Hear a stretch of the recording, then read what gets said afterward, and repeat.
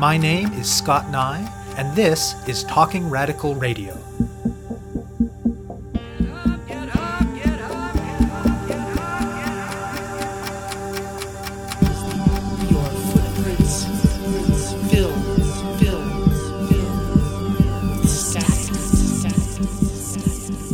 Hello and welcome to Talking Radical Radio, where we bring you grassroots voices from across Canada. We give you the chance to hear many different people that are facing many different struggles, talk about what they're doing, how they're doing it, and why they're doing it, in the belief that such listening is a crucial step in strengthening all of our efforts to change the world.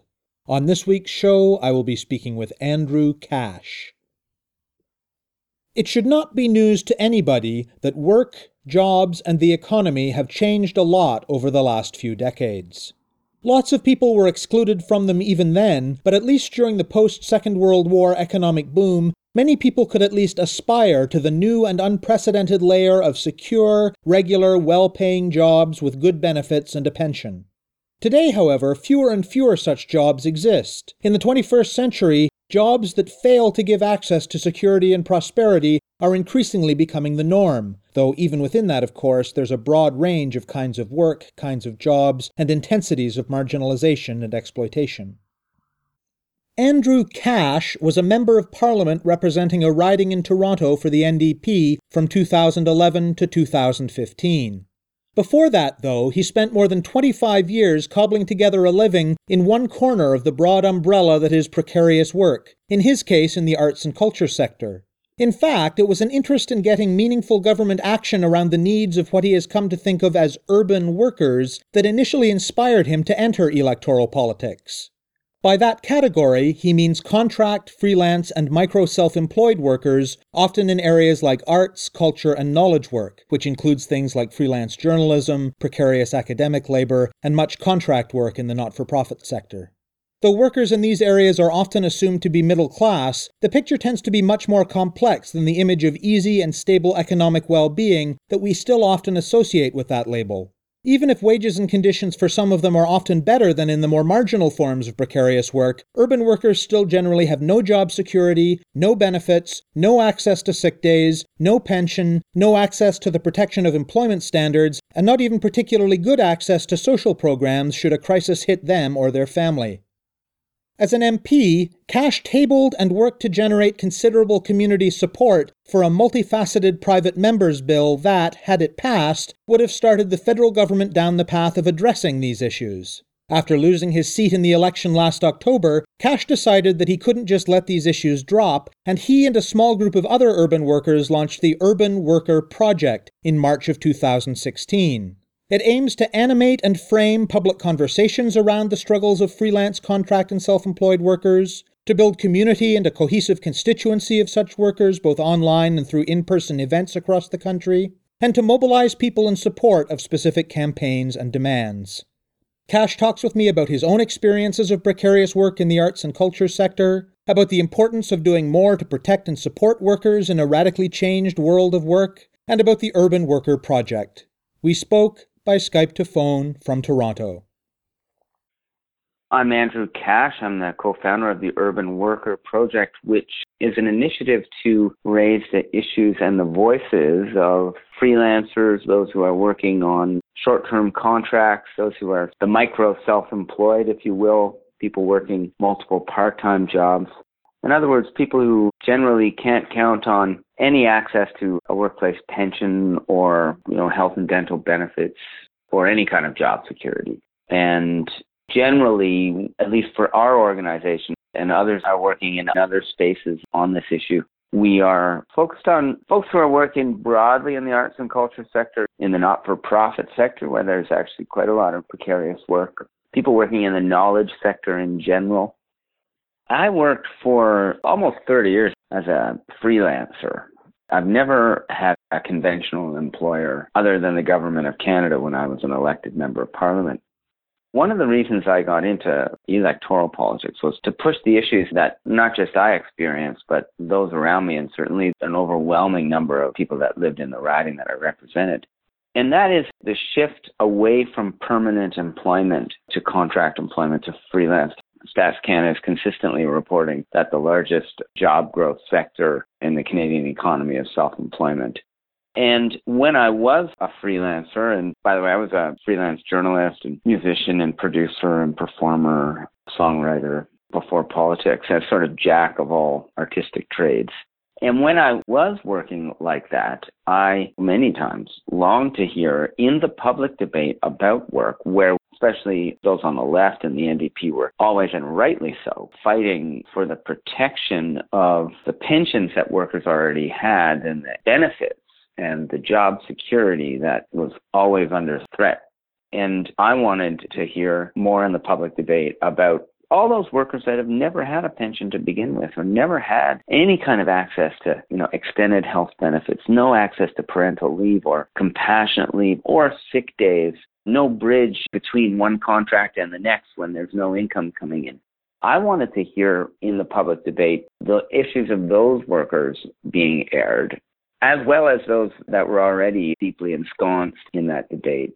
That's the reason I ran. And I will tell you that, by and large, for a lot of these kinds of workers, one might make the assumption that, they all look kind of middle class and they're probably pretty stable. But increasingly, this sector of workers, oftentimes behind that thin veneer of what looks like middle class stability, can be a real precarious existence. All it takes is one bike accident to throw most of these folks below the poverty line. And I know from personal experience where in my family we had one very significant family crisis where one of my young kids got very, very sick. And both myself and my wife, who's also an artist, had to stop work to tend to this crisis for quite some time, and took us, I'd say, years to climb out of the debt that we incurred to deal with that crisis. And I bring this up not because I want people to feel sorry for me, but because that is just what happens when you are what I call an urban worker. You don't have even the smallest thread of Social Security protection if life throws you a curveball, or if you lose a job, or if you can't get, your next contract on time, or if whoever you're contracted to do some work for decides he or she doesn't want to pay you on time or at all. There's no recourse. And I think we need to change this. During the course of the time I was a member of parliament, and I was an MP from 2011 up until the fall of 2015, I tabled the first piece of federal legislation that was essentially a roadmap for the federal government to deal with the issue of precarious work. And from that bill, it was a fairly big kind of aspirational bill. We pulled out one part of it called the Intern Protection Act, and was successful actually under that Conservative majority government to move the Conservatives to, for the first time in the history of Canada, bring unpaid interns into the definition of an employee so that they too could access some of the basic workplace protections that other employees enjoy. When I started to really think about this in terms of trying to advocate around this issue, at the time, there wasn't really any kind of frame for this kind of work. No one was talking about it. Certainly we were talking about, low-wage workers and poverty, and the fact that more and more workers were either unemployed or were working but not making enough money to make a living. So we were talking about that, but we weren't talking about this issue of this sector of atypical freelance on-contract self-employment work. And I thought that one of the things that we needed to do was start to build a definition of it and a frame. And in doing that, hopefully invite people to see themselves as part of a larger movement of workers that are by and large disconnected physically. I mean, folks don't work in one central location, right? They don't have an HR department. They don't have mentors. They don't have a water cooler to collect around, and they don't have a union to represent them. So I wanted to at least start to build a consciousness among people that work this way, that we are connected to each other, even if it looks like we may not have similar issues of concern. One of the powerful things about this issue is that it does link workers from different socioeconomic silos and builds connections through a common cause. And that common cause is no access to a pension or benefits or job security and no workplace protections. So why urban and why worker? Well, especially coming from the federal political culture, the interests of different regions have to be balanced out. And there's all sorts of complex calculations that go into that. But I was, and still am, although it is changing a bit, concerned about the fact that there were issues going on with work in urban centers that were not being addressed. And these issues are, to some degree, particular to urban centers. And I wanted to draw attention and be unabashedly talking about our cities, about the reality of work in urban centers. And I wanted to use the word worker because work has changed. Work has fundamentally changed. And our definitions and our cultural symbols around work need to change too. Our imagination of worker is someone that, lifts a big, huge, beastly hammer and smacks it down on some metal or something, or works in a big factory or is up on a crane or is digging ditches or building roads. Those are all workers. But so is, the secretary and the late night office cleaner and the taxi driver and the journalist, the writer, the artist, the parent that's staying home looking after several kids. They're all workers too. And I wanted to help with that narrative. I wanted to help contribute to redefining what work is, because work is changing. It's changing dramatically, and I think our symbols have to change too. Tell me about the actual founding of the Urban Worker Project. An election like the one we just had last October, at least for me, because I was really quite engaged in a number of real serious projects, and this one being the main one. What coming out on the wrong side of an election like that feels like is like you're in the middle of a really serious, passionate conversation with someone on your phone and the battery dies in mid-conversation. And there's no chance to recharge the battery and get back into the conversation. And so after that election, I took a hard look at, first of all, why did I get into this in the first place? What were the things that motivated me? What was most important to me? What were the things about those 4.5 years that were the most meaningful? And then the question was, just because of those election results, does that mean that I need to stop working on the issue? The answer to that question was, maybe not. And so then I spent some months assessing, well, what would that look like? In what ways could I continue to contribute in a meaningful way to the debate around precarious work? Hence the project. I do want to say that the Urban Worker Project, I'm a co-founder. My other co-founder is Stephanie Nikitsis. So the first thing that we did was started to talk to other organizations and unions that are working in the space, just to connect and to explore ways in which we could become allies. My sense was we could form some kind of an organization that was very complementary to some of the work that was already being done in certain corners of this issue. That was the first round of discussions. And I was never an MP that believed that you could just come up with a good idea, draft some legislation and table it in the House and that it could potentially move the needle on an issue. You have to build a consensus and you have to build a movement and you have to build a real buzz about an idea and an issue on the street. And I know that may sound obvious to listeners of your show, but in fact, it actually doesn't happen all that often for a number of different reasons. I mean, some of it's just straight up resources. So prior to actually tabling the bill that I referred to earlier, which by the way is called the National Urban Worker Strategy, we had built a big constituency of supporters of the idea of building a new framework for work in order to ameliorate some of the issues of precarious work. So when we started to put the project together, we already knew, honestly, like hundreds of people who were engaged or were interested or were in fact struggling with this issue themselves that we could draw upon. And some of them are really excellent on-the-ground organizers. And I think many of them felt the same way after that election, that this was a really important issue. And it really does draw a really interesting cross-section of people to it. And many of them wanted to get involved. So that's when I think I knew that we could build something that could make a contribution to this issue. And what sorts of contributions do you hope that the Urban Worker Project will be able to make?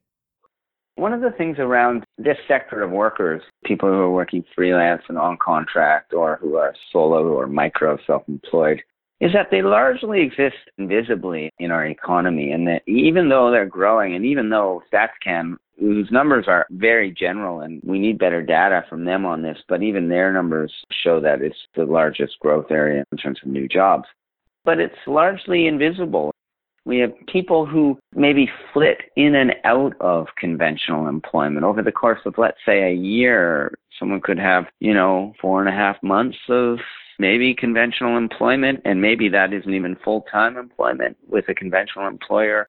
Sometime they may be working on short-term contracts that they generate themselves, and sometimes they're working in a casual sense, maybe even under the table for people, in a pursuit of cobbling a living together. And so I think that one of the initial things that we can bring to the issue is to animate a conversation and try to help frame the issue in the public arena. That is step one. We need to get people talking about it. And it's not that they're not, and there are organizations out there that are also working to animate this conversation too. However, it's very easy to miss this group of workers, and I'll tell you how it's easy to miss this group. Let's say we're talking about sick days. There was some excellent work in the Toronto Star a couple months ago around this issue and how well over 1 million workers in Ontario do not get sick days. It's outrageous. But in fact, the numbers are much higher because those numbers don't account for all of the workers that we've been just talking about. The numbers of over 1 million workers that can't get a sick day, that's workers that are working for conventional employers who are not allowing this to happen for their workers. And so the solution for workers in conventional employment is one thing. I'm interested in that, absolutely. But the focus of the Urban Worker Project is to get at this trickier group of workers who also don't have any sick days, can never take a sick day. Because, first of all, there's really no conventional employer to bequeath a sick day upon them. And their work context, the workplace culture, if you will, that they exist in, doesn't allow for it, doesn't take it into account at all. So I think that that's another way in which the project can contribute to our understanding, and certainly policymakers' understanding, of who is working in the workforce and what they need. So how the project is going to roll out, definitely part of it is contributing to the public debate around the new reality of work today. The second way is to build a constituency and a community of urban workers who can both see themselves as part of a broader workforce who share issues in common and be a space, both online and in the real world, a space where people can connect and build community. And then third, and really most importantly, move that community to participate in issue-based campaigns that can bring political changes that could actually make their lives and the lives of, in my sense, all workers better. And what are some of those potential issue-based campaigns? Well, they run the gamut, and we didn't want to be prescriptive right out of the gate because I don't want to pretend that I know everything that urban workers need and want from an organization like this. So step 2, which is the building a community and the building of a constituency and getting people talking to each other, is the part that we're engaged in right now. But I can tell you that we have a campaign on our site right now which is straight up focused on the workplace review that is going on in Ontario right now. And this is around changes that could bring greater fairness in the workplace for contract workers. And this is around things like getting paid on time, getting paid, and also the misclassification of workers, which is happening more and more these days, where actually you're working on contract, but quite likely in some instances you are probably legally an employee and not a contractor. And I think there's ways we can ensure that that happens less and less. So that's our first campaign out of the gate. But I think that what I anticipate down the road is significant work around the issue of how do we extend health and dental benefits to precarious workers who are in atypical employment. More and more that's what we're hearing. Another one is around parental leave, which is currently tied to your EI contributions. But if you are in atypical employment, you're not contributing to EI, or maybe you are sometimes because in the course of a year you have some conventional employment, but it's never going to be enough. And the program that exists out there for self-employed, for example, It's called EI for the self-employed. It's special benefits, not income security, but it is parental leave, but it isn't set up in any kind of a way that most urban workers can access it. So I think there's lots of work to do on that issue. And I suspect that that's something that folks who have signed up at our website and who are expressing interest in the project would like to see some movement on too. What kinds of approaches have you been using to connect with folks who do this kind of work and who might be interested in becoming part of your organization? Well, the short answer is initially we're organizing online. But if I could just back up for a second just to say that my experience as an organizer has always been much more analog, if you will, more about door knocking and getting, petitions signed at events and that one-on-one interaction on issues. And in fact, that's a big way in which we got thousands of petition signatures for our urban worker national strategy bill. But one of the challenges with this broad sector of workers is that they don't work in a workplace altogether. They're not in a big company structure. They don't collect in one or two big physical spaces where they're all together, which would facilitate easier organizing, right? But the one place most of them do collect is online. And so that's where we are working right now. Essentially, when we launched, it was really launching a website and a Facebook page. And of course, we did a media launch. And so we're working right now with the first, 3,000 folks that signed up at our website to encourage and ask them to help the project grow by inviting their own networks to come and check it out and get involved and sign up at our site. At the same time, we're going to start holding public events. Some of them are just going to be social things, just to bring people together, and maybe we'll have a bit of information and ways in which people can get involved in building a movement for change here. And the plan on that end is to start doing these live events right across the country so that we have a mix of both online organizing and live events that help to animate discussion, bring people together, build community, and get people seeing themselves as part of a bigger work reality. So you mentioned that there are other organizations and other groups that are also doing work in this broad area. Tell me a bit about that landscape and about that work. There are unions that are in the space for sure, like the Canadian Freelance Union, which is a community chapter of Unifor, is doing some excellent work. The Canadian Media Guild is also organizing different workers. OPSU and CUPE are both in the colleges and university sector where there is like a tidal wave of precarious work that I think is shocking. There's groups like the Workers' Action Center, which are doing some excellent work, working largely with some of the lowest of the low-paid precarious workers in Ontario. And they've been doing phenomenal work and are great organizers of the 15 in Fairness campaign. Some of the folks that would connect to the Urban Worker Project, there could also be an intersection with some of these other groups. So you could be a part-time worker working at a grocery store and potentially be even a member of UFCW because they're organizing in that space, but you're part-time. And you're not getting enough hours to really make a full-time thing. And you're doing other freelance work. You're doing contract work. I see a lot of intersection there. And some of these groups, I think there's a lot of ways in which we're doing complementary work. And then around the issue of actual services, it's early days, but I will say that I'm sensing a real willingness among some actors in both the private and the public sector and among labor to find solutions for the issue of the lack of health and dental benefits for so many people and for so many workers.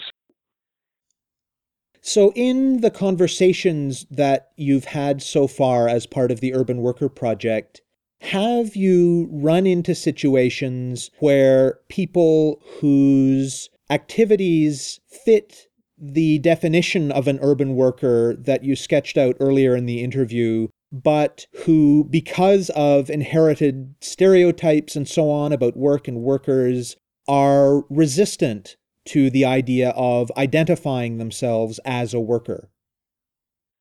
That's a great question. It's so interesting, how we see the work that we do and how work has been defined. And sometimes in that definition, you get defined out of the definition. You're sort of written out of it if you don't fit a certain kind of historic understanding of who a worker is. The predominant type of work that workers have done for centuries have been manual labor. And that's only really just recently started to change, in fact. Certainly here in Western economies, I should say. One of the things that I'm really excited about is that conversation. I'm from the arts and culture sector where I have witnessed so many people who work so hard at what they do. And I think that there's room in our cultural understanding of work to celebrate that work. But to your question, do I get resistance from people who are actually doing this work to be called a worker? I don't know. It's early to say. I'm not going to pretend that it doesn't challenge some people, I think. But it challenges people on both ends of that conversation. But more than anything else, I want to challenge policymakers' ideas about what work is. Because we built a very functioning social safety net in the post-war era that was predicated on people having full-time jobs, working for companies or in the public sector for one's entire work career, and then afterwards retiring with a pension that saw those workers live out their retirement in dignity. That's what our social safety net is predicated on, CPP, EI, and that's all changed. And a new type of social safety net has to be conjured. And I'm hopeful that it will be. But none of this happens just out of the ether. We got to work at it. We got to push for it. We got to argue for it. We got to organize around it. And people are doing that. And this project is part of that movement. You have been listening to my interview with Andrew Cash, former Member of Parliament and co-founder of the Urban Worker Project. To learn more about the project, go to urbanworker.ca. That's urbanworker.ca. To find out more about Talking Radical Radio, the guests, the theme music, and the ways that you can listen, or to suggest topics for future shows, go to talkingradical.ca and click on the link for the radio show. On the site, you can sign up for email updates or follow us on Facebook or Twitter. I'm your host, Scott Nye, a writer and media producer based in Hamilton, Ontario, and the author of 2 books of Canadian history told through the stories of activists, Gender and Sexuality, and Resisting the State, both from Fernwood Publishing. Thank you very much for listening, and I hope you tune in again next week.